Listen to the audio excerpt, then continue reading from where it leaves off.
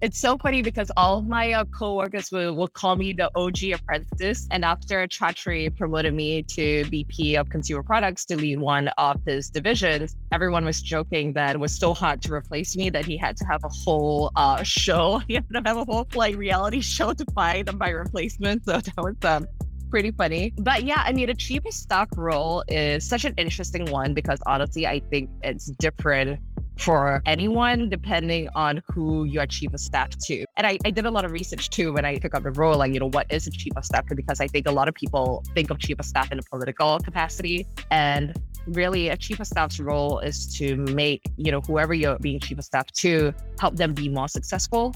And in some ways, the loyalty is almost to that person as it is more so than the overall organization or the other people that you're working with. It's really about how do I empower this person to be a better version of themselves. And for Chatri, that really looked more like he had a lot of great new ideas in order to grow One Championship and expand its total addressable market. And so he had a lot of new business initiatives. So one of it was One Championship's expansion into Japan.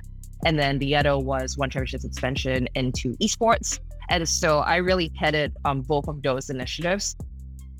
Hey everyone, welcome to episode 78 of the So This Is My Why podcast. I'm your host and producer, Ling Ya, and today's guest is Debbie Sun, co-founder of Hug, H-U-G, a Web3 accelerator and discovery platform that she co-founded with Randy Zuckerberg.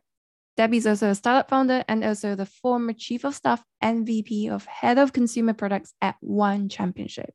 Now, if you've been following our NFT series, and by the way, if you haven't, you really should, then you will have probably heard about me talk about Hug, and also a number of the NFT projects that we will be discussing in this episode. Now, what is Hug? Well, there are three main pillars to it.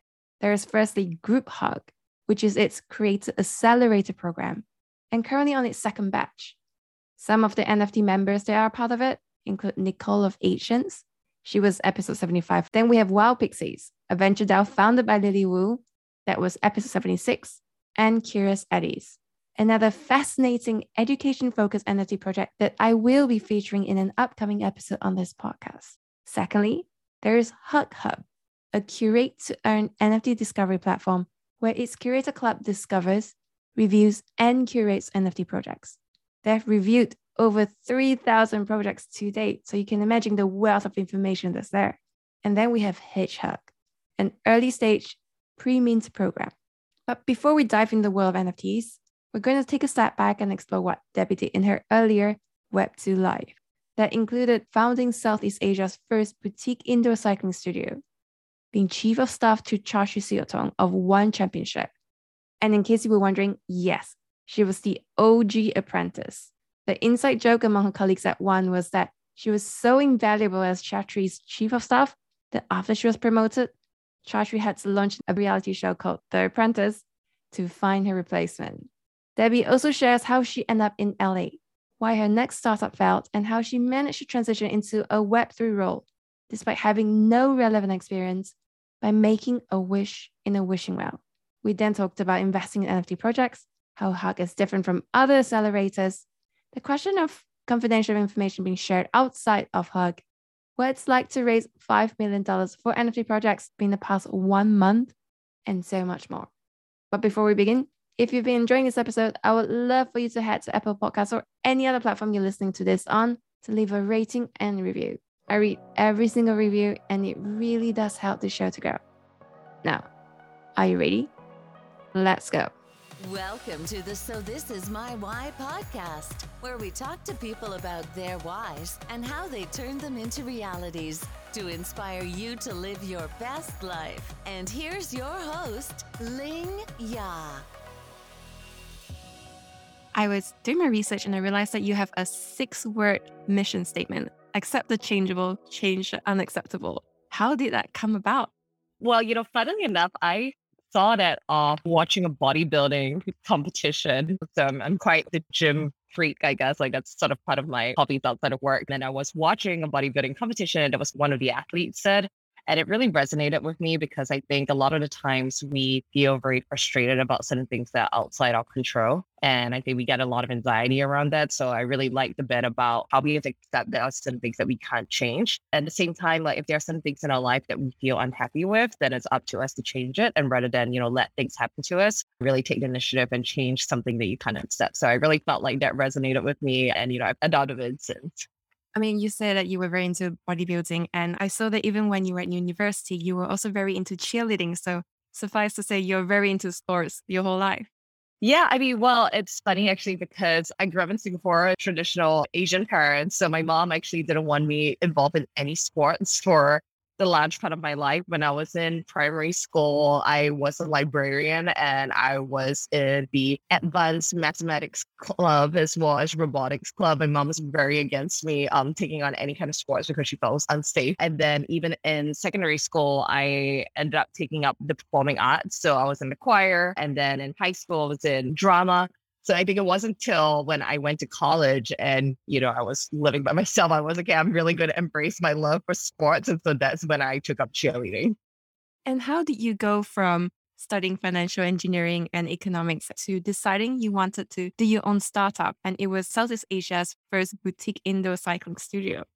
Yeah, so I was a GIC scholar. I guess sold my soul, if you will, what I paid for my education. So I was very fortunate with that. And I guess I had to go back and serve a bond. So, was originally quite excited to enter the world of investments and in finance. But I think very quickly, honestly, within the first year and a half, I realized that this wasn't something that I wanted to be doing for the rest of my life. And so started a startup pretty much as a side hustle that I was really doing on the side. And actually back in the day, I was so scared of my superiors finding out, even though I guess it would have been pretty obvious. But I rented a space near the office, like a 5-minute walk away from the office, so that I would be able to run back and forth from the office, like before work, during lunchtime, and like after work as well. Definitely notice. Yeah, which is what I'm pretty sure everybody knew. And I guess a lot of that desire, to be fair, did also come from the work that I was doing at GIC because I was in equity. So I spent most of my day really studying good companies. And I spent a lot of my time speaking to successful management teams. And I think I was just really inspired by how people were building businesses that I wanted to build my own business as well. So I felt like I would be in a happier place building businesses rather than studying how other people did it. At the time, I was only 24, 25. So I felt this need to also want to prove to the world that I could do what other people were saying. So that's what kickstarted my journey into entrepreneurship. Weren't you concerned because you were using the bulk of your savings, right, to start this? Yeah, honestly, I look back at those years and I feel like there's definitely a naivety or like blind naivety that I don't think I will ever get again. And frankly, sometimes I miss it because I think at the time I felt, oh, I'm so early into my career. Like, I guess I'm making like, a decent amount of money. At the time, I didn't have a mortgage. I didn't have a family. So I felt like if there was any time to fail, it was then. And that even in the worst case, even if I lost all my savings, I still had a job. I would be able to find another job. And I guess I could just work my way back up again. If you ask me if I would do it again now, I feel I'm definitely more risk averse. But I think at the time, it just felt like my calling and, I had no regrets whatsoever. And how do you decide that you needed to exit and to join One Championship, which is totally different? It definitely didn't pan out as well as I would have expected. I started a business with my co-founder at the time. And, unfortunately, things got a little bit tricky because I guess my two co-founders were in a relationship with each other. So it ended up getting a little bit complicated. And so I think it got to the point where I decided that it was better for me to just exit a business. And so we ended up selling the company later, I guess 6 months later. And then I actually focused on my work back on GIC for the next 2 years. I was running that startup for probably about 1.5 to 2 years. And I was doing that while at the same time also managing a full-time job at GIC. So it's pretty full on. And then not to mention, I think aside from being a founder of the cycling studio, I was also an instructor. So I was also putting in the hours to teach classes and get to know people. Running the business side of things. I was running social media at the time. At the time, Instagram was so new. So, it's running all of that, email marketing, and then having to go back and analyze companies and occasionally flying overseas for conferences. So I think, after exiting the business, I think I just told myself I need to take a little bit of time for myself, focus on my finance career, see what else I can learn. I originally thought that I would leave GIC at the end of my bond. So I think in my mind, I thought that at the 6 year mark, I'll be out of the door. But I think I ended up having a really great team at the time. So, I realized that there are also different things that makes you happy and gives you fulfillment. And at the time, I just really had an incredible boss, incredible coworkers I was working with. So I ended up staying a year longer than I had intended. But I think finally, like when the time came, I knew that it was time to leave. And I was really fortunate enough to be introduced to Hua Feng, who is now the group president of One Championship. He and my brother had mutual friends, and he had just been hired by One Championship at the time to be their CFO. And so they were, massively growing their team. And, we got introduced. And as you quite rightly pointed out, I've always been really into sports. So for me, this was kind of fun. It was great. It was like sports media. And, it was a great opportunity to leave the world of finance for the world of startups, like officially. I noticed that one of your roles was being chief of staff to Chatri Siyotong. And I imagine people have an idea what that means because there is the apprentice now. But what was it? Yes. Yeah. And it's so funny because all of my coworkers will call me the OG apprentice. And after Chatri promoted me to VP of consumer products to lead one of his divisions, everyone was joking that it was so hard to replace me that he had to have a whole show. He had to have a whole reality show to find my replacement. So that was pretty funny. But yeah, a chief of staff role is such an interesting one because honestly, I think it's different for anyone depending on who you are chief of staff to. And I did a lot of research too when I took up the role, like, what is a chief of staff? Because I think a lot of people think of chief of staff in a political capacity. And really a chief of staff's role is to make, whoever you're being chief of staff to, help them be more successful. And in some ways, the loyalty is almost to that person as it is more so than the overall organization or the other people that you're working with. It's really about how do I empower this person to be a better version of themselves. And for Chatri, that really looked more like he had a lot of great new ideas in order to grow One Championship and expand its total addressable market. And so he had a lot of new business initiatives. So one of it was One Championship's expansion into Japan. And then the other was One Championship's expansion into esports. And so I really headed both of those initiatives. I was essentially the first employee of One Esports. I was the first person to break ground in Japan. I hired the president, hired like the founding team, found the office. Same for esports, hired like the first 10 people, hired the CEO.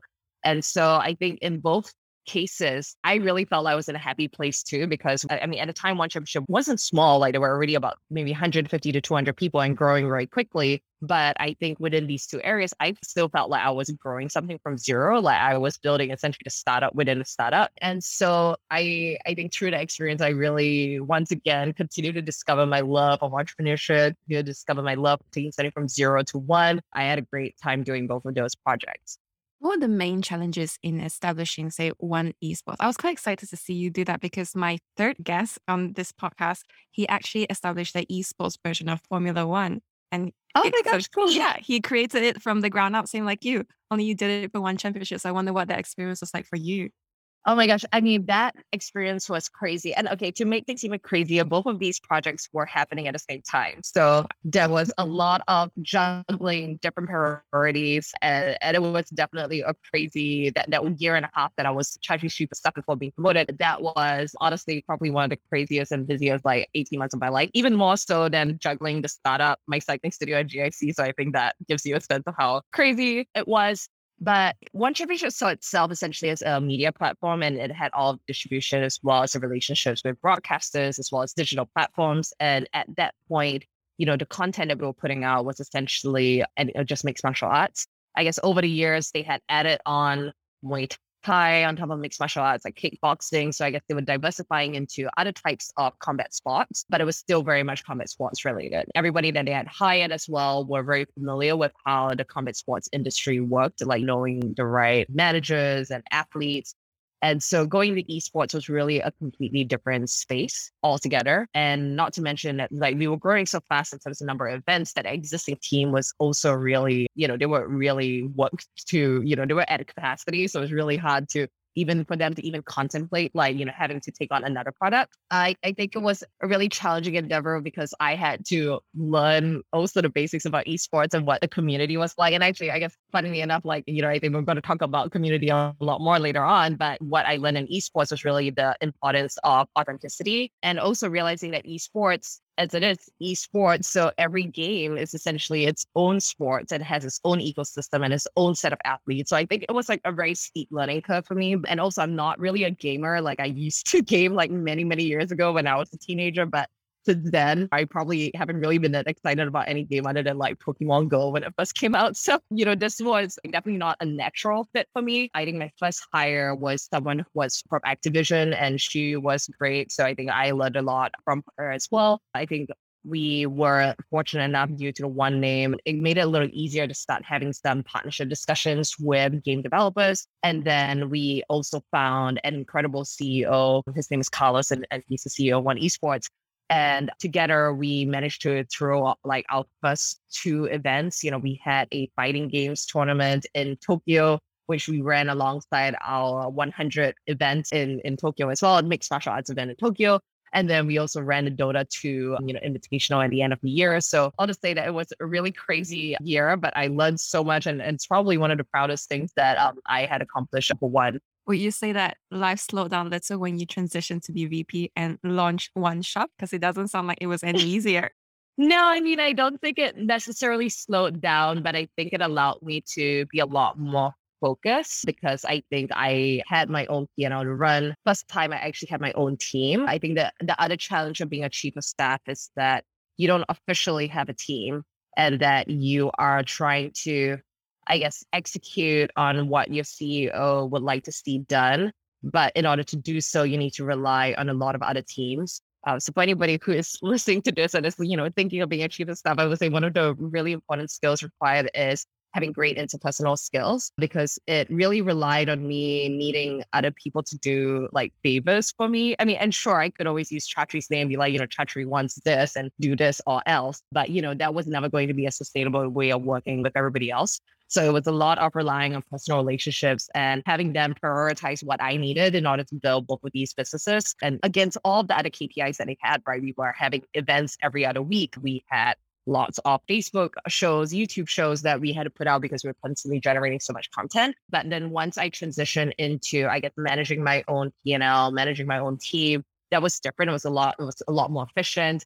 I could move much quicker. I could be more decisive as well. I really enjoyed being a head of consumer products and going into e-commerce. I also love fashion. So it was really great, like being part of the creative process. I'm working with a team of designers, designing product, getting all of that into the hands of consumers. I think the most satisfying moment for sure was, and this was by this point, it was during COVID, was one day I'm walking around my neighborhood and I see somebody wearing the t-shirt that I had sold and I had designed. So that was like a really nice moment. So how did you decide that it was time to leave and to move to LA?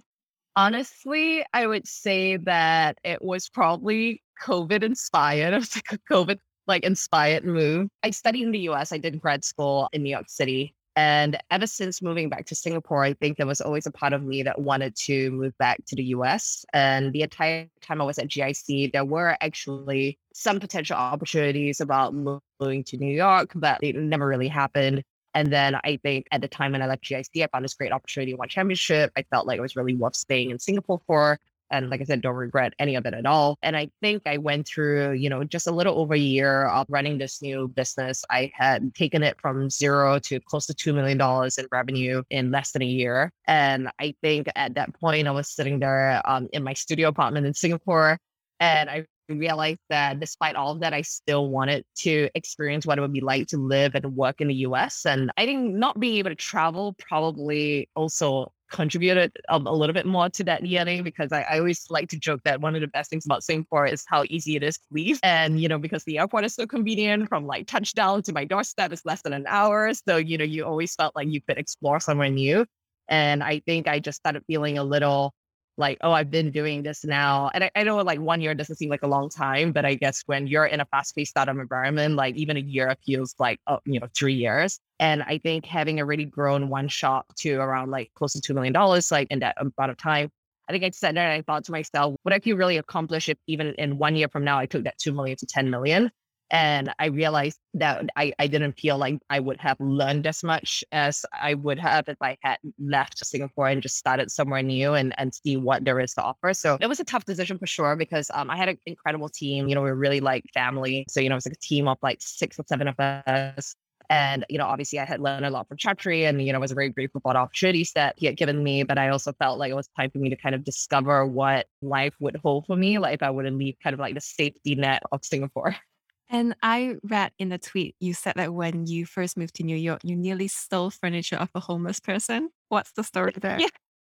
Oh gosh, that was so this was 10 years ago. So this was when I left college and I moved over to New York City for grad school. I had agreed to be roommates with somebody that I knew from Cambridge.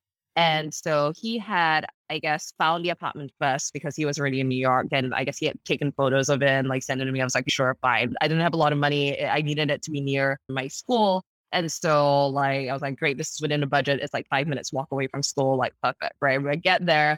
And I guess in the US, it's pretty common for apartments to come completely unfurnished, which I guess I'm not really used to. I guess I always thought that apartments would come with a little bit of furniture, but I walked in and was like literally nothing. And all I had was a sleeping bag that I brought with me from the UK. It was my first night there. So I'm just walking around the neighborhood and I see like a coffee table, like just a wooden coffee table. And so in my mind, I thought, well, it'd be good to at least have a table so I could put things on it, right? Like, so I guess I stopped picking it up and then a homeless person starts running after me and then starts yelling at me. And I guess I was stealing stuff from his home, like his makeshift home on the side of the street. Anyway, I gave him like $10 and also got a radio off and everything was good. So suffice to say, when you decide to move to LA, you were a lot more savvy. You knew how things work. Yeah. I've been working for 10 years, but a little bit more, to get myself set up. What was it like moving to LA because you started your own company again from scratch?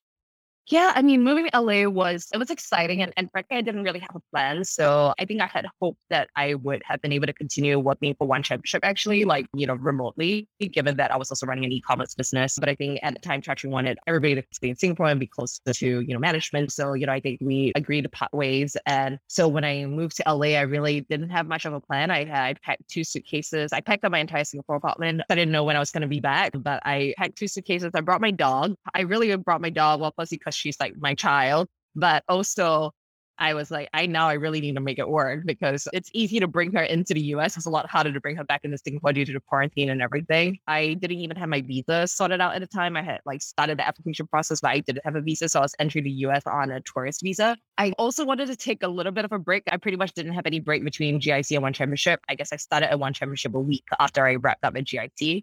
So this was probably like the first real break that I had from working in over 10 years. And I had really planned to maybe not do anything for like 6 months. And then I was fortunate enough to find myself in this venture studio program by a venture capital fund that's based out here in LA. And funnily enough, that venture capital fund belongs to Paris Hilton's husband. It's like a 1 degree of separation away from Paris Hilton. I felt like it was the perfect program for me at the time. Like I said, I don't know if I would have had the same kind of bravado to launch a company from scratch with my own funding, I think, with my own savings. And I guess to be fair, I also didn't really have any kind of idea that I felt so strongly about. So the way the Venture Studio program, we had 3 months to essentially meet other potential founders, potentially finding a co-founder, ideate on ideas together, stress test them, start doing a little bit of early customer testing. And then at the end of the 3 months, if you up to pitching it, the VC may give you some funding and then you can take that funding and continue building it. So I think in my mind, it was like a fairly worst case, I go through 3 months and I learned a lot and I have to find something else. Or, best case, I emerge within 3 months with a new business and some funding and the latter happens. So it was also a great opportunity for me to meet people in LA or like in the US, given that this was still in the middle of COVID. So there wasn't really a lot of opportunity to go out and socialize and meet people. And I read that it was quite difficult for you in terms of you were pitching 70 VCs and you only got 2 yeses. So you must have gone through this period of what am I doing here? I think I made the wrong choice. Yeah, I mean, and it took a while to get there. So, it was 3 months in the program. So it was a fairly structured program. It was pretty much 9 to 5 every single day with a lot of scheduled presentations and all of that. I met my co-founder through this program.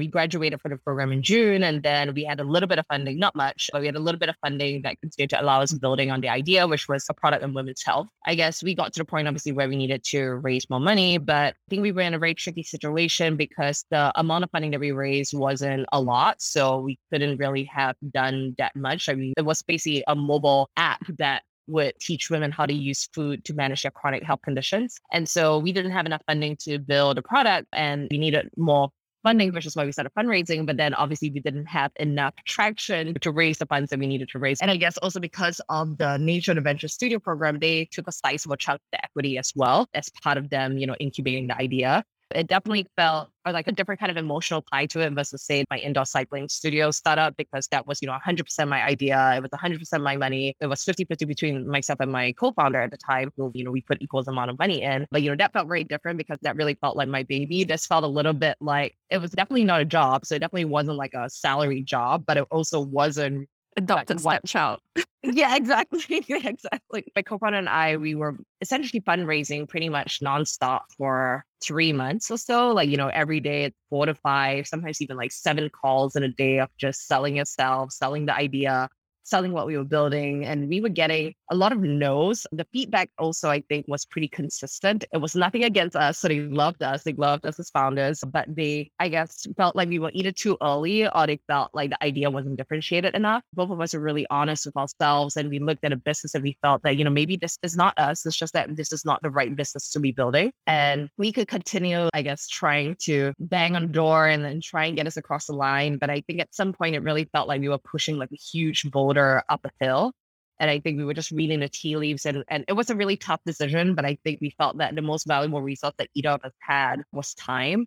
And then the more time we spent on this, the more time we were taking away from exploring other things that could potentially be more interesting and more valuable to us. And so as a result, we made a really difficult decision to, I guess, close that startup. And we got 2 yeses, so we could have taken some money and continued trying to build a little bit more. But I think we thought the responsible thing to do was to not take that money, call it time on that, and, explore what else was out there.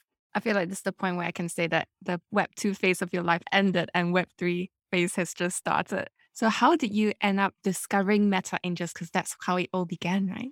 Yeah. And, I have to say the irony was that part of the reason why we were getting so many no's at the time from venture funds was that everybody was talking about Web3 at the time. Everybody was like, people would ask us too, so what is the Web3 angle to your product? And in my mind, I was like, well, there really isn't a Web3. And I don't think that it should be, right? Like you shouldn't be forcing like a Web3 solution to something that doesn't have a Web3 problem. And honestly, even at the time, I was faced with this, like people are just investing in crypto. And like, I was one of those like skeptics or naysayers, if you will. But I guess when we had decided to close down the startup, obviously I had all this free time on my hand. I could once again take a little bit of time to sit back and figure out what was really important to me. I realized that I was really interested in learning about Web3, and rather than saying that it wasn't great or rather than pooing on it or whatever, and like, it's mostly because I didn't take time to understand it or research it. I had started investing in crypto since 2019, but frankly, I did it in a very passive way. It was more like, all right, I'm just going to take like a certain percentage on my savings and throw it in crypto and just see what happens, right? So I wouldn't even check it every day. I also bought it at a time where it was starting to go into a bear market. So like, I think at some point I thought I had lost all of my money. And then at one point, I guess when I really should have sold, I made like 5 times my money, and it would have been like, I wouldn't say like life-changing, but it would have been nice.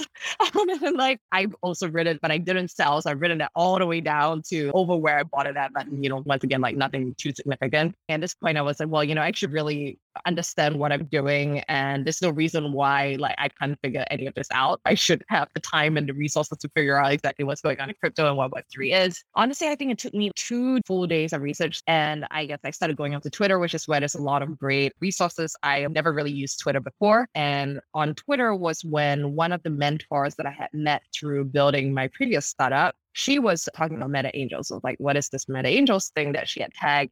Is this Cheryl Calone? Yeah, this is Cheryl. So Cheryl was one of the mentors that was introduced to us by M13, which was the VC that we were building with all of 2021. I see one of Cheryl's tweet about Meta Angels. And I'm like, oh, what is this Meta Angels thing? At this point, I knew crypto. I know what an NFT is, but never really went into like the NFT, like rabbit hole, like explore the NFT world. And I guess the one thing that drew me to Meta Angels was that, first of all, Cheryl knew the founders. It's not like they are random people off the internet. And they also happened to know the partner that we were working with at M13 as well. So we had, I guess, a really close mutual connections. And I guess I discovered them too at a time when they were pretty early. So when I went into the Discord, it wasn't overwhelming at all because there were only like a couple of hundred people. So it was really easy to get to know people, like just introduce myself. I realized that I needed some help as well because they were starting to amp up their marketing. So I figured the best way to learn is by doing. So, I also volunteered my time to see how to get involved. And I think that's when there was no turning back after that. I love the fact that you said a small crowd was a couple hundred, which when you really think about it is quite a lot of people. But in the Web3 world, it is not at all. So the Meta Angels is very interesting because they have this thing called making your wish, right? And that's the thing that changed your life. So can you share a bit about what that is and how it affected you? Yeah, so I think Meta Angels, they set themselves apart by essentially positioning themselves as a membership community. Through owning a Meta Angels, you'll be able to access the network, all of these individuals who are in the community. Allison and Alex, who are the founders of Meta Angels, they are like former tech stars, former Y Combinators. They're pretty well connected in the startup world. And so they had a wishing well feature where essentially members could make a wish and then people in the community would see if they can make those wishes come true. It was honestly from anything from like mental health resources or like security tips or like I'm looking for a Discord manager or what have you. So I threw my wish in there. Like after this, it was like a very quick descent down the rabbit hole. Within 3 days, I decided I wanted to go into Web3 full time. And I really got hit with this. If I don't do this now, like we're so early in Web3 still that if I didn't do this now, when I have the opportunity to do anything that I wanted, I'll be looking back on this time being like, why didn't I do it? And so I went into the wishing well and basically just gave a brief introduction of my background, which is I'm an investor. I've been a founder a couple of times. I've built a lot of things from scratch for One Championship. But my wish is to now go into Web3 full time. The only problem is that I've not actually done anything in Web3 up until that point. Honestly, it was just like a wish, right? Like that's what it was. I'm wishing well. And like nothing really happens for about a week. Like maybe I had a couple of pings, but they were all like just very exploratory conversations of nothing very concrete. And then like it's 1 week later and Randy Zuckerberg, who was an advisor to Meta Angels project, sees that message and replies to it and says, oh, she's thinking of like looking for someone. And then we get connected. And in my mind, it's wild because obviously Discord moves at 1,000,000 miles per hour. And there are like messages after messages. It's impossible to find any. I can barely catch up on things that happened in the last 3 hours, let alone anything that happened from a week ago. So I don't really know how she found that, but I guess she found that message, replied to it. And then the next thing you know, we're connected and we're working together. What was that Zoom call like? What was the initial discussions like? I guess I was kind of nervous for sure. I think I was a little bit starstruck as it is for anybody that speaks to Randy for the first time because we hear all of these incredible things about her. But she is exactly who she is. If you've ever heard her speak or if you've ever seen her in a video, she has a naturally infectious energy and she always just makes you feel like you're speaking to a friend. So I think that, at least from my perspective, I felt really comfortable just speaking with her and sharing my story. We hit it off really quickly. Like the interview process was like really short. Like I spoke to her for 30 minutes. I spoke to her GM, I guess, for another 30 minutes the next day. And then next thing you know, like at the end of the week, I had an offer. So I don't even think I sent her like my formal resume. I just sent her my LinkedIn profile. I sent her my Twitter profile, which at the time didn't have that many followers anyway, because I had just started it. But I think she also saw the work that I've been doing for Meta Angels. So all of the marketing stuff that I've been doing for Meta Angels, which like I said, I was doing it really because I had time on my hands. I wanted to learn. I wanted to contribute in whatever way that I could. And I guess she was really impressed by all of the marketing pieces that I've been putting together. And it's ironic because I don't even consider myself a marketer. Like that's not my core skill set, right? I'm more of a generalist. I'm a great operator and I'm a great strategist, but I definitely have like no marketing, like actual marketing credentials whatsoever. But yeah, I think we just really hit it off. And I think we both shared this passion of, really uplifting women in Web3 and in the NFT space. And so I felt like we just connected and hit it off really well. I love that you said that you didn't even have any marketing background because that's the thing for most people who transition to Web3, right? They actually don't have any of the skills sets previously that they're doing. Like I saw that Lorraine, for instance, she's your head curator. Her background has nothing to do with curation community. And now she's doing a fantastic job for her. Yeah, absolutely. I mean, and I think there's definitely still a lot of misconception that you can only go into Web3 if you're a developer or if you're an engineer. And suddenly there is a shortage of good developers for sure. So we do need more Web3 developers. But there are so many skills from the business world or like whatever anybody's careers that are completely transferable into Web3 because Web3 businesses are just like any other businesses. They're going to need PR, they're going to need marketing. They're going to need strategy, operations, and now I guess community is more important than ever. I would say that all of us have been involved in building communities in some shape or form. Even when I was running Seventh Cycle, my indoor cycling studio, that was a really small community. But even if you have 30 people showing up to a cycling class, that's a community of 30 people right there who are going through a shared experience and are clearly shares have something in common. Otherwise, they wouldn't be there at that same time at like 7 a.m. in the morning, riding a stationary bike to loud music. So I think a lot of the times people want to see an exact match, but then I think they don't realize that a lot of the skills that they have acquired through just doing and their experiences are completely transferable. And yeah, Lorraine is a great example where she's been a journalist before. I think, gosh, she's had like so many different, like she's worked with like Korean like boy bands. She's done a whole bunch of random things. I reached out to her on Twitter, but I guess what stood out to me was her personality and who she was as a person and her passion for the space and how she communicates. And I think good communication is such an underrated skill. And I guess that's exactly what we ended up needing for, curation and her level of like organization. And once again, it was also a very quick interview process. I think it was a lot of based on intuition. I'm a very intuitive person, but then it turns out that like in this case, she's been knocking it out of the park. And we went from offering her a contractor role to offering her a full-time role in basically like 2 weeks. I just love the fact that you put a wish in the Discord channel and then you transitioned to Web3. And Lorraine sent a tweet saying, I want to work in Web3. And then she got into Web3. That's incredible. As with any startup, what is the problem you were trying to solve?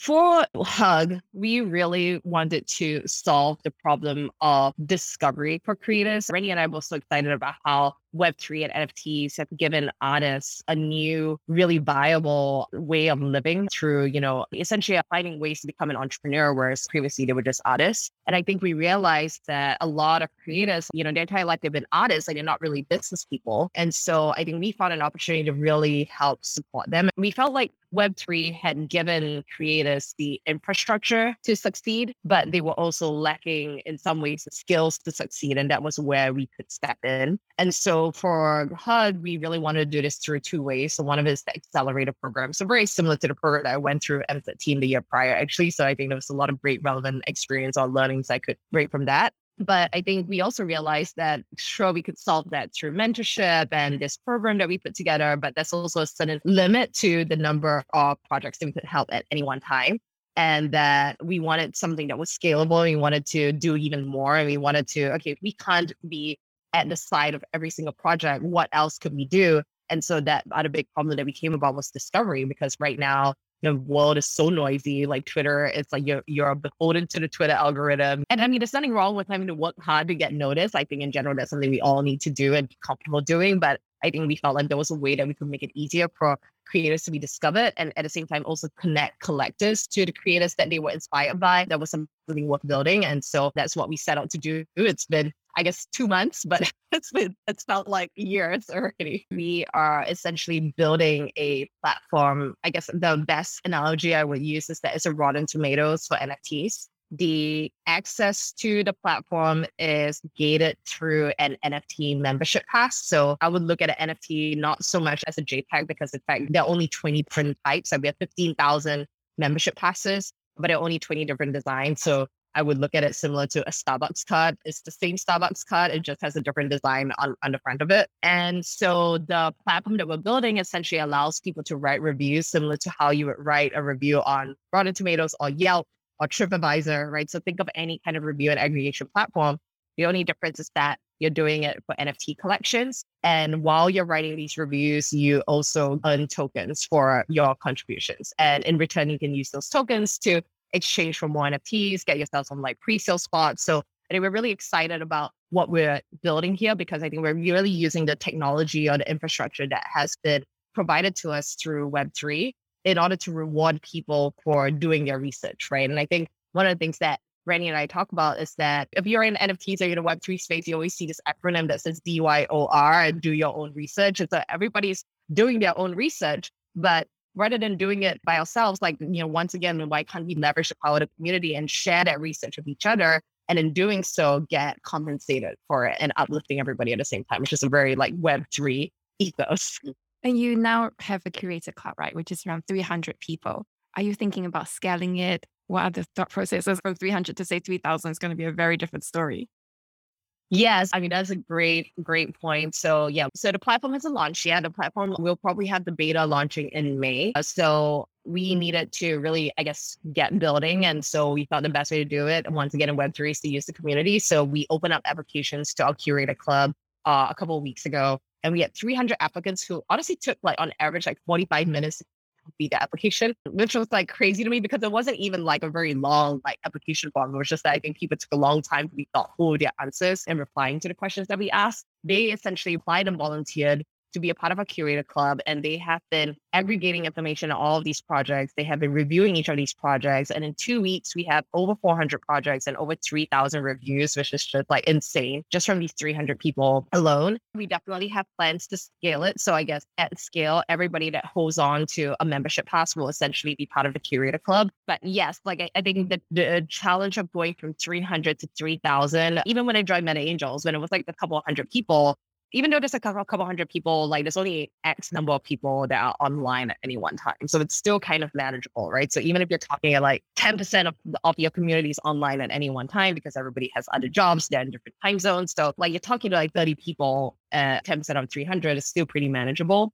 I think when you get to 3,000 and now all of a sudden you're trying to talk to 300 people, or when you get to 30,000 and now you're talking to like 3,000 people, I think all of that, it becomes very challenging. And I think we've always wanted to create this community that was really authentic and also shared in our mission of uplifting creators. And I think that's something that we're going to have to wrestle with. So certainly we are expanding our current group when we start minting these membership passes in a couple of weeks. But even that process that we set about that process, completely differently. We had people fill in an application form again. We love our application form. So we had people fill in an application form as to why they should get a membership pass. And once again, it was like a really simple form that probably takes like 2 to 5 minutes to fill. But we wanted to at least vet who was coming in to make sure that they were really there to support the community and not just there to, buy and like flip, membership passes. So I think we definitely will have a lot more learning to share along the way. And we're still very early in the journey, but yeah, it's definitely something that keeps me up at night. Like, well, how do we maintain this magic that we have built in this group of 300 people?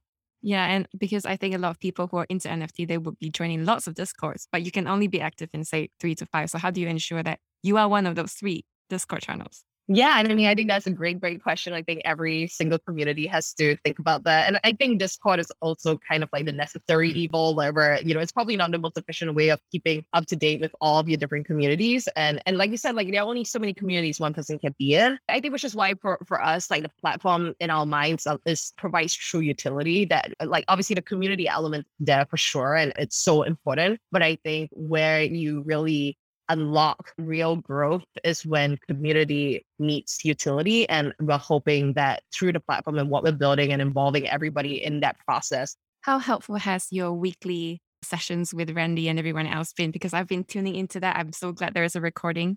And there's like over 1,500 people who attend every single week. And it's just really interesting updates all the time.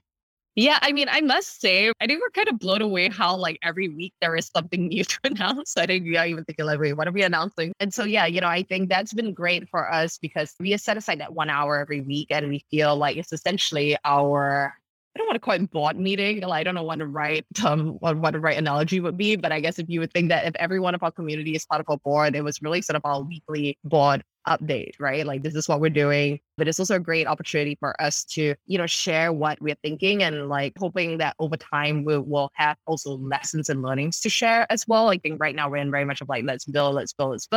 And, I think we're obviously making mistakes for sure, but not perfect. But yeah, it's been great. Like, I think speaking to the community, sometimes involving the community to come up as well and to share their stories and their experiences. So, just been very thankful for that. Twitter Spaces, I guess, allows us that channel of communication with everybody else. You mentioned earlier before that you were doing like 3,000 reviews. Has your thinking changed just in terms of how you analyze NFT projects, having seen 3,000 reviews, which I think is more than most people would have?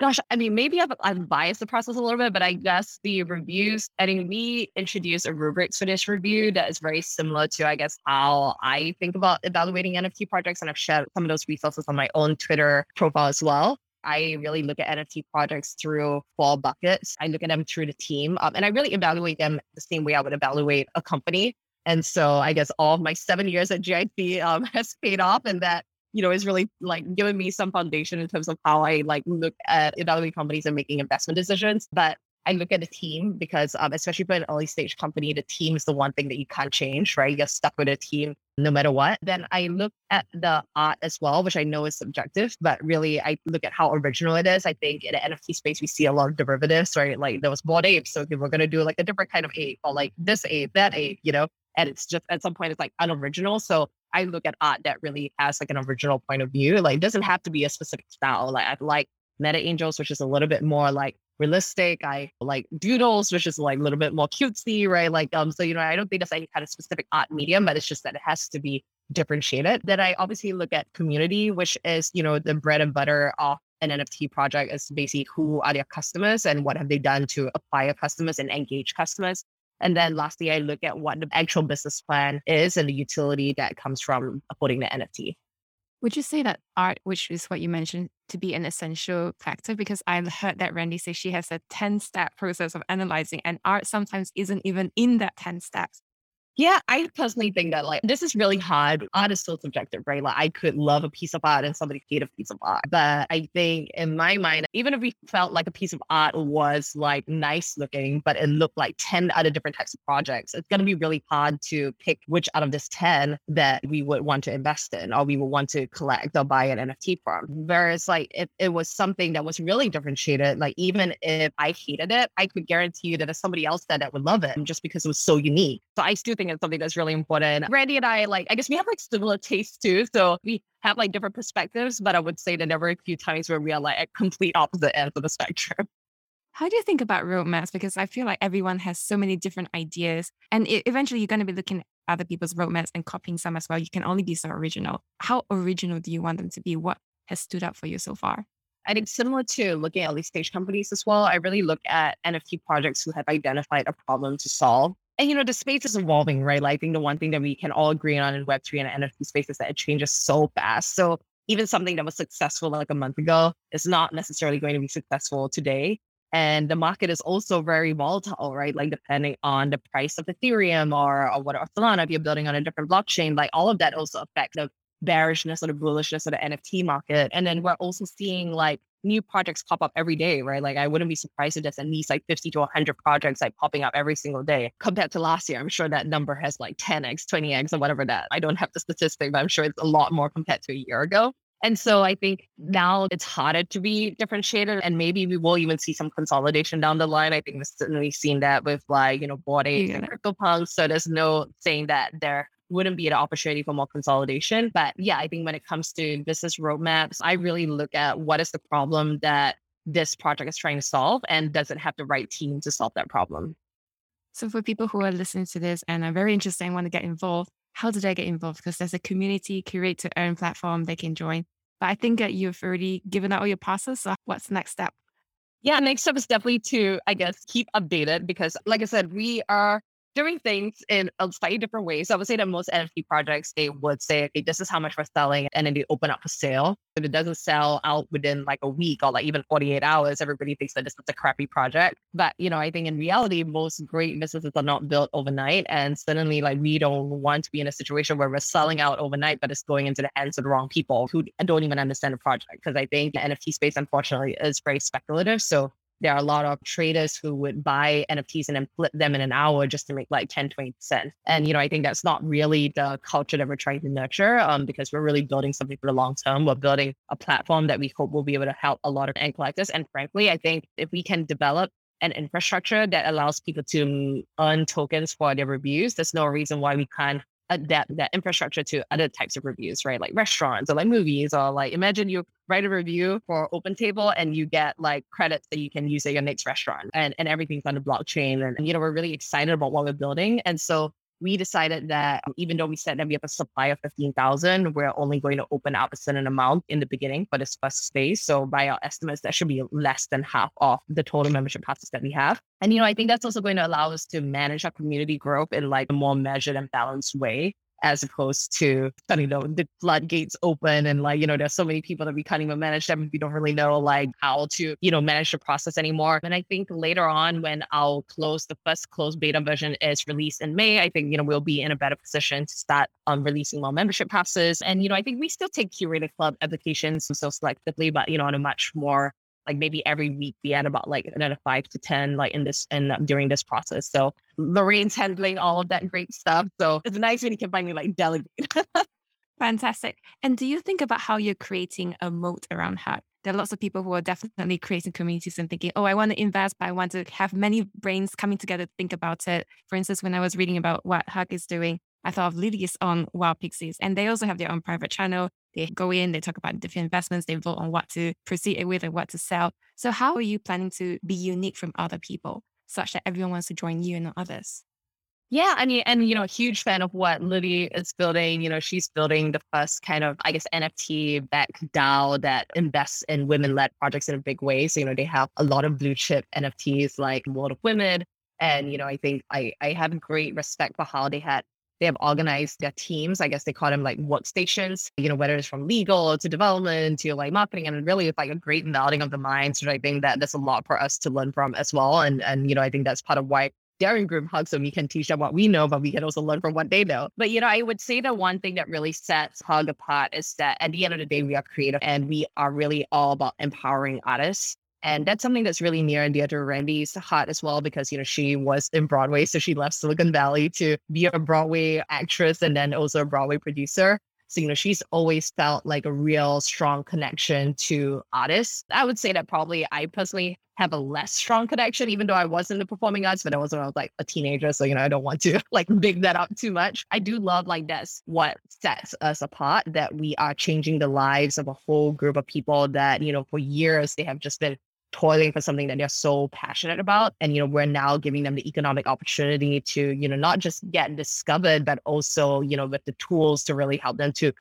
take that livelihood into a real scalable business, right? We hope that, through some of these NFT projects, we'll see the next $1 billion business. I mean, we already saw like Bored Apes, it's like a multi-billion dollar like NFT project, but they have much bigger visions than that. So how do we help at least one of the projects that's under us, reach that same status as well? Are you concerned in terms of whether information is shared between different NFT collections? For instance, if I was to join yours and I get information that most people don't, but I also happen to be involved in my own NFT collection, I share it over there. I mean, normally if you're investing in startups, you would sign NDA, but in this case, there is no NDA. So is that concern? Yeah. Anything that you share in a public setting is not going to be recorded or like, broadcast to everyone. But obviously there's no guarantee that if somebody said something, like somebody talked about a partnership that they had, for example, there's no saying that that's not going to get out. So I think, teams just have to exercise their own discretion where they feel is appropriate. I think on the platform side of things for Hug Hub, which is the review platform that we're building, we discuss research publicly because these are research that we're doing based on what information is already available to us. And so, I don't think there's anything that's like sensitive over there. And yeah, I think we're very open to building in public. I think we feel like we have a secret sauce in really what our values are. And we have a really strong point of view, especially about elevating diverse creators. I think that has a huge point of motivation for us, especially in being in the US as a woman of color now. I feel very strongly about that, about wanting to amplify voices from marginalized communities. And I think like that doesn't change. And I also say that even though keeping an eye on what other people are doing is important, at the end of the day, the only thing that we can control, and I guess funnily enough, goes back to what we said in the beginning, is that we have to accept that certain things are outside of our control, but what we can control, we have to do it to the best that we can. We've made reference to the accelerator quite a few times. So that's Group Hug. How is Group Hug different from your typical Web2 startup accelerator? Or is it not at all? I would say it's similar. I would say that there are definitely a lot of similarities from like some of the more popular accelerators out there, whether it's Y Combinator or Techstars. I think there are a lot of like materials or resources that we kind of pull from there. I would say that probably the difference is that we do understand what it is to be artists. So Michael, who's on our team, who is leading Group Hug, like he's been a creative producer for, many years. He also produces Broadway shows. So he spent a lot of time working directly with artists. And I think we are able to speak to artists in a way that a traditional accelerator would not be able to. I think we spend a lot of time talking about like what the art means to you and like how you as an artist would describe your art and share your perspective with the world. I would say the other thing that's different is that there is a huge emphasis on community and what we do to foster healthy community growth. And so I think those are probably the two things that set us apart from the usual accelerators, but definitely a lot of the core business strategy stuff, that will be similar. I want to talk about the curation as well, because you've had 2 batches so far. And I was amazed that a lot of them are my past guests and my future guests. So you have like Wild Pixies from Lily, you've got Asians who's just joined Nicole, and I'm interviewing Mai from Curious Eddie. So they're all very different. How did you decide that they would be a part of your accelerator?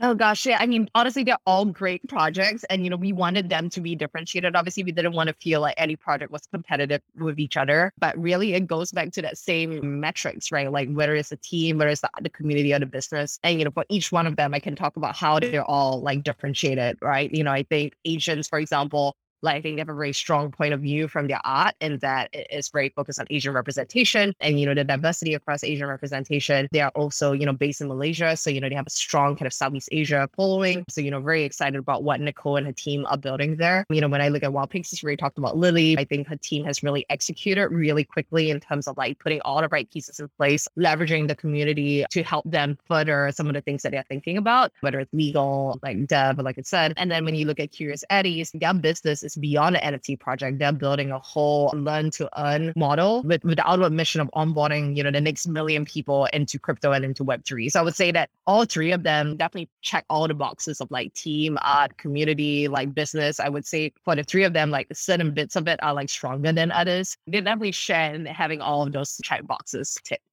What have you observed are the biggest needs that all these NFT owners are needing?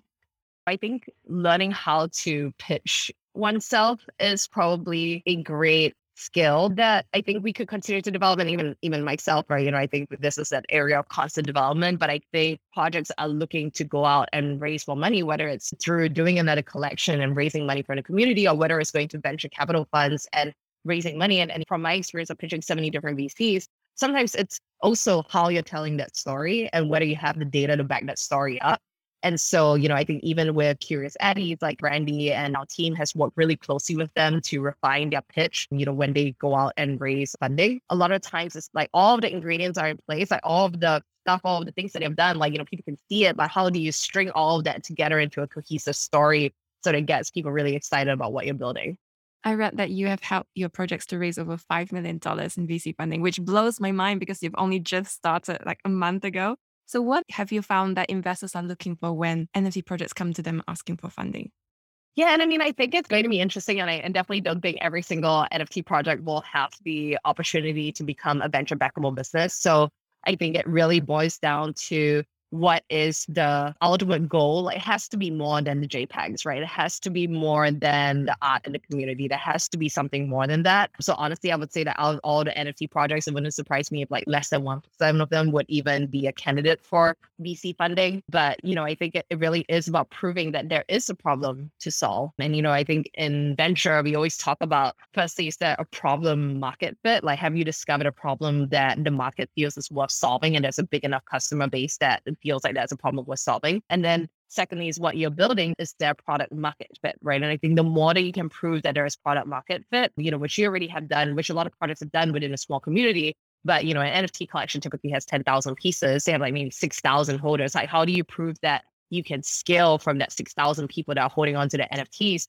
into something that's much backable? Because I think VC, unfortunately, the name of the game is scalability, right? Every venture capital investor is looking to see how they can 10x their money from today in the next like 5 years. So how can you tell that story to show that you're taking it from just an NFT collection to something much bigger? Do you have a sense of at what point is an NFT collection ready to pitch? Is it pre-mint? I mean, most of them, like for Asians, for instance, when they launched, they didn't even have a roadmap. And look at where they are now. Yeah, no, I mean, definitely post mint. I don't think every single NFT project has to raise, right? Successful mints can bring in like a couple of $1 million right off the bat. That is essentially a fundraising. And I think increasingly we will start seeing people use NFTs as a way of fundraising, as a way of crowdfunding, as opposed to going down the traditional VC route. So I would say that, first of all, VC funding isn't for everyone. Really depends on what their roadmap or the plan is. And then secondly, maybe in the future, I think part of the allure of Web3 is that there may not even be a need for institutional funding, and there's a way to get funding from the community, which I think is also like a beautiful thing because it is also democratized with access to funding, which is, what Web3 is all about. I think I would ask every single NFT project to kind of figure out like what is their long-term plans, like what's their long-term vision, how big do they want this to be? I mean, when I started 7Cycle, I had no intention of it being a VC backable business. I think I always felt like it would be something that I would maybe have like 2 to 3 studio locations, make some like nice passive income from it. But like it wasn't meant to be full cycle and roll out across Southeast Asia. That was never really the plan because like all of that takes like a different kind of growth and different kind of funding for that.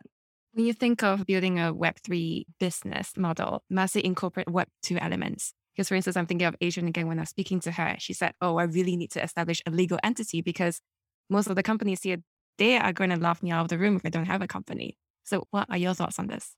Yeah, I mean, no, I think definitely there's certain things that like legal entities are like really important in order to protect like any kind of personal liability. So I think Nicole's definitely thinking about it in the right way. And I think there are a lot of things from the Web 2 world that will have relevance. And I honestly think that in the near term, we'll actually see more of a Web 2.5, Web 2.75, I guess. I don't know how far along the spectrum we would be, but I guess definitely a hybrid model. Web 2.5, I guess, like even for DAOs, if everything is decentralized, but no one's actually executing or making the final call as to when something gets pushed ahead, like it would just be a lot of noise and not actually anything being done. And I think that we're still trying to figure out what are the right governance structures for DAOs and how do we track contributions? How do we sufficiently motivate everybody to be an active member of the DAO? So, I think that there will be some form of hybrid, I guess, implementation. And I think part of it too is also technical, where we are from a technical development standpoint. So the full Web3 solution, that can be very costly because of the cost it takes to use a blockchain or what they call like gas prices, right? So the amount of money it takes to run everything on Web3 may actually defeat the purpose, the user earning the tokens, right? If it has to cost me $50 to claim 10 tokens into my wallet, but the 10 tokens are only worth $10, then it doesn't make any sense, right? Versus the Web 2.5 model would be, I'm tracking the actions not on chain, I'm tracking on a database on the back end, and then I airdrop the token. So that's kind of like a Web 2.5 where you're still earning. There is that Web3 element, but in reality, it's not fully Web3 since I'm still running that on a centralized database on the back. So I guess those are some things that we're considering. I mean, we haven't decided yet, and there are obviously different technical solutions, but I guess those are some examples where I think both from a technical standpoint, as well as a governance standpoint, I don't know if we're necessarily at a point to hit like full Web3 mode. Another thing I want to talk about is just partnerships, because I realized that a lot of your people in the cohort, they have amazing partnerships. Like Boss Beauty's Lisa was featured in Coinbase. She has partnerships with Barbie and Neiman Marcus, Women Rise, Curious Eddies. They all have amazing partnerships. So from your observation, what is the best way for an NFT founder to approach this idea and pitch and get partnerships?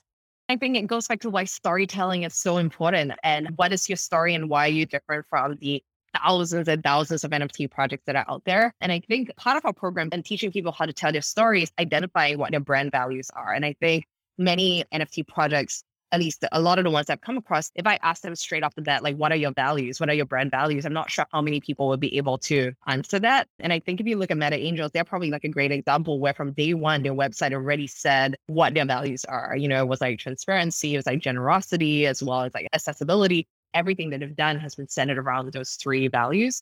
And I feel very few projects actually already know like what their North Star, what their guiding principles are. Even at Hug, like we went through that process really early and we want to demonstrate leadership, but we're doing that in a joyful, welcoming way. But we're also, extremely perceptive and brilliant. And, there's a lot of things that we use to shape our brand identity. So I would say, figure out what the story is, figure out how you're differentiated, and then also put yourself in the shoes of this brand, right? What problem is that brand trying to solve? Like at the end of the day, we must all be here to solve problems and not doing partnerships for the sake of doing partnerships, because at the end of the day, that's not something that's going to be replicable or to have that partnership being renewed, even if you manage to sign it for the first time.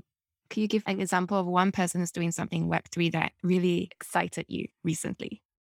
Oh gosh, so many. I mean, I will say that I'm really excited about what Curious Eddies is building. And, obviously can't wait for you to speak to Mai for her to share a little bit more about what they're doing there. But already they have delivered so much utility to their holders. They have a portfolio tracker that you can only access if you are an Eddy. They have like a virtual trading game, and like you can also like mint, like you can pretend mint an NFT. So it teaches you to go through the process before you do it for the first time, and so that you don't get scammed. So, I'm really excited about what they're doing. Actually, like we're also really excited to see how other big brands are approaching the space. Especially I was a big Shopify customer when I was building one shop. So I'm really excited to see all of the things that Shopify is doing in a Web3 space and using token gated commerce to really capture greater customer loyalty on the blockchain. So I think all of that's like really interesting, and I'm excited to see how we could continue to partner with Shopify maybe sometime down the line when we have like built up our brand even more. And I'm excited to see how even Ledger, like a hardware wallet, how are they embracing the consumer side of things? Because right at the moment, I think they're considered like a necessity in that, okay, we all need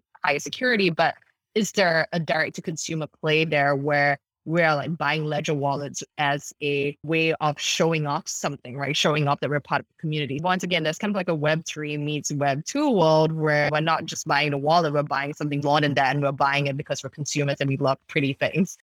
For people who want to get stuck into the Web3 world, there's obviously too much information out there. Do you have any recommendations in terms of who to follow, where to go just to get stuck in, but still get good quality information?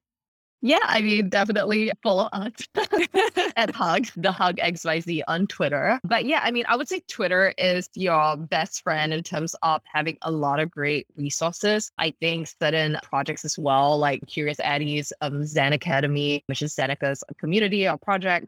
They have a lot of great resources for anybody that's trying to get onboarded. Odyssey DAO is another great one where they're a DAO that's bringing a lot of great educational content. In the early days, I actually signed up for their email marketing series that was pretty cool. It's called like a 7-day guide to NFTs, for example, a 7-day guide to like DeFi.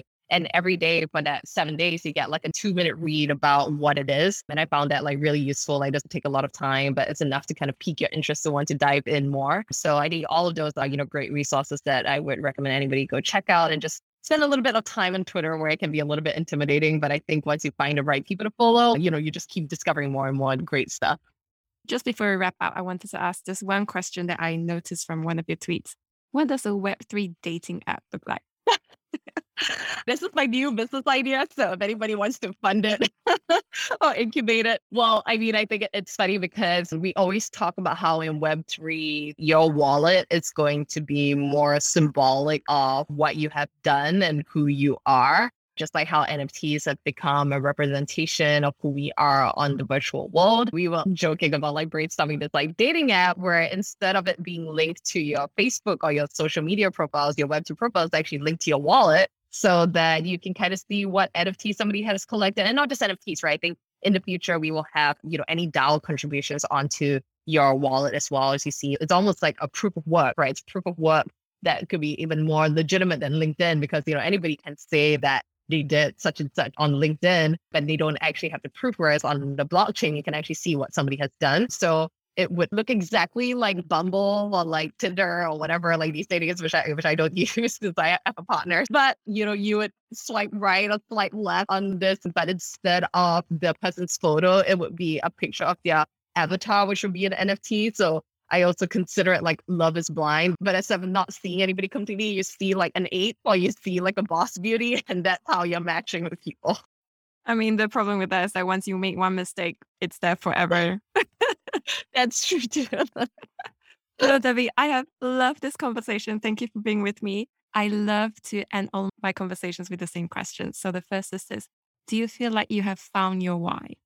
Yeah, I mean, definitely feel that way. Like I said, I've been in startups. I founded my first startup when I was 25. At that point, I really did find my why. I had so much fun building 7 Cycle, it was called. And it was really such a beautiful community. I met a lot of friends. Some of my friends, my closest friends, I knew from 7 Cycle. Even though I had a great time at One Championship and learned so much from that experience, I would say that I've never really felt like I was exactly where I needed to be. And then likewise, like I mentioned earlier, when I was building this other women's health, it was weird. It was like you said, like an adopted stepchild, like it felt like this weird tension there. And, I would say that that in the Web3 space, I suddenly feel this potential that I'm also wanting to step into that potential. Whereas I felt like in the past, I may have shied away from it. And now I feel like, oh, I do want to step into the spotlight a little more because I want to share the story and I want to touch the lives of so many people. And I really feel in Web3, I can do that in a way that I could never have done before. I'm really, really excited about that.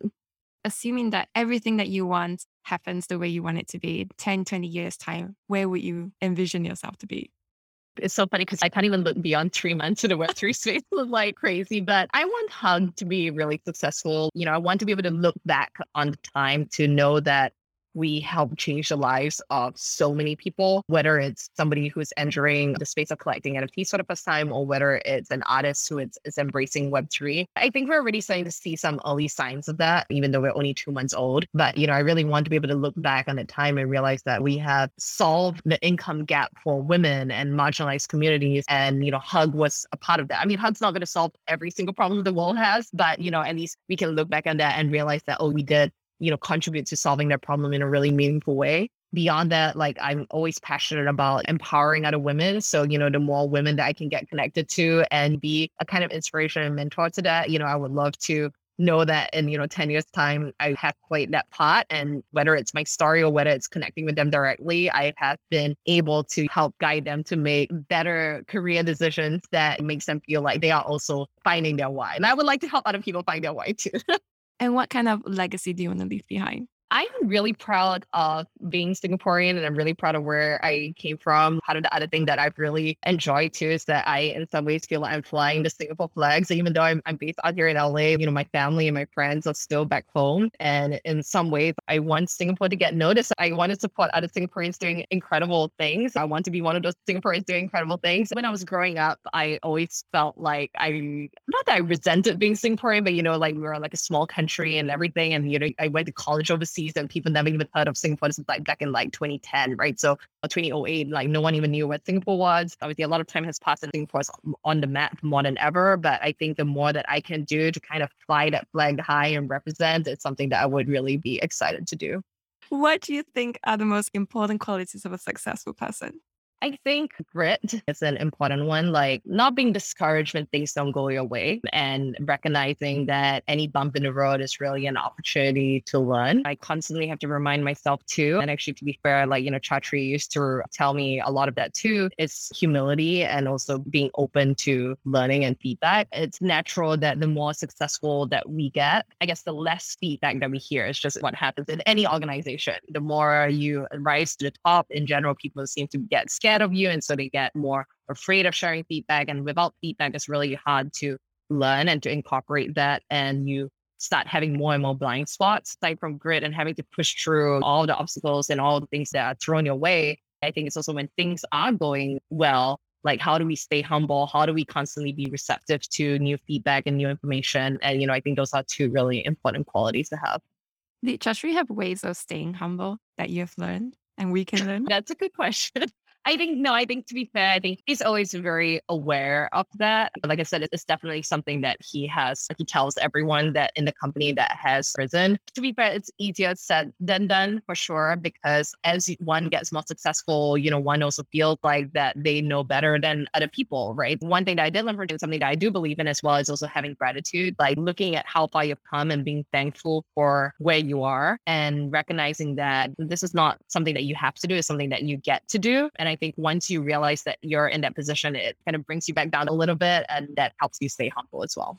And where can people go to find out more about you and what Hug is doing? You can follow me on Twitter. That's probably where I'm most active. Unfortunately, it's really hard for me to maintain more than one social media account at a time. So for any of my friends, my Instagram is more of a personal social media account. So for any of my friends who are on Instagram, I'm sorry, I'm still alive. I'm just on Twitter, but I am at Debsoon, DBSOON on Twitter. And I'll add all those notes so people can find it. And is there anything else that you'd like to share that we haven't covered so far? Oh gosh, I feel like we've had such a great, extensive conversation. But yeah, I guess for anybody who's listening, if you're not in Web3 yet and if you're intimidated, don't be. One of the things that I'm most excited about Web3 is that we're still so early And this is the one opportunity that we have to build a world that we want to live in, and not just for ourselves, but for generations to come. And, I'm a child of the late 80s. I think we always felt like we were too late, right? We complained about like Web 1, we complained about Web 2, we complained about how things are so unfair. We're early enough in Web 3 to prevent us from making the same mistakes. So if this is something that feels intimidating or you feel like you don't really care, like I would hope that you can come to care and we can all meet each other and really make this world a better place through Web3. And that was the end of episode 78. The show notes and transcript can be found at sothismywhy.com/78. And stay tuned for next Sunday, because we'll be meeting one of the most renowned VCs around, who has invested in and is board member of quite a few highly recognizable companies. Some of our portfolio companies include Calm, Cameo, The Honest Company founded by Jessica Alba, Goop by Gwyneth Paltrow, House by Lady Gaga, Autograph by Tom Brady, and Girl Boss by Sophia Maruso. Now, as you can imagine, we talked about things like how Lightspeed spots new trends ahead of the curve, what it's like to work on celebrity-founded companies, including the early days of building and launching House with Lady Gaga, what the leading indicators of a true brand are, how she evaluates whether a celebrity intends to be a serious long-term founder, and what engaged followership looks like. Want to know when this episode's released? Well, just subscribe to this podcast and leave a rating and review if you haven't done so already. See you next Sunday.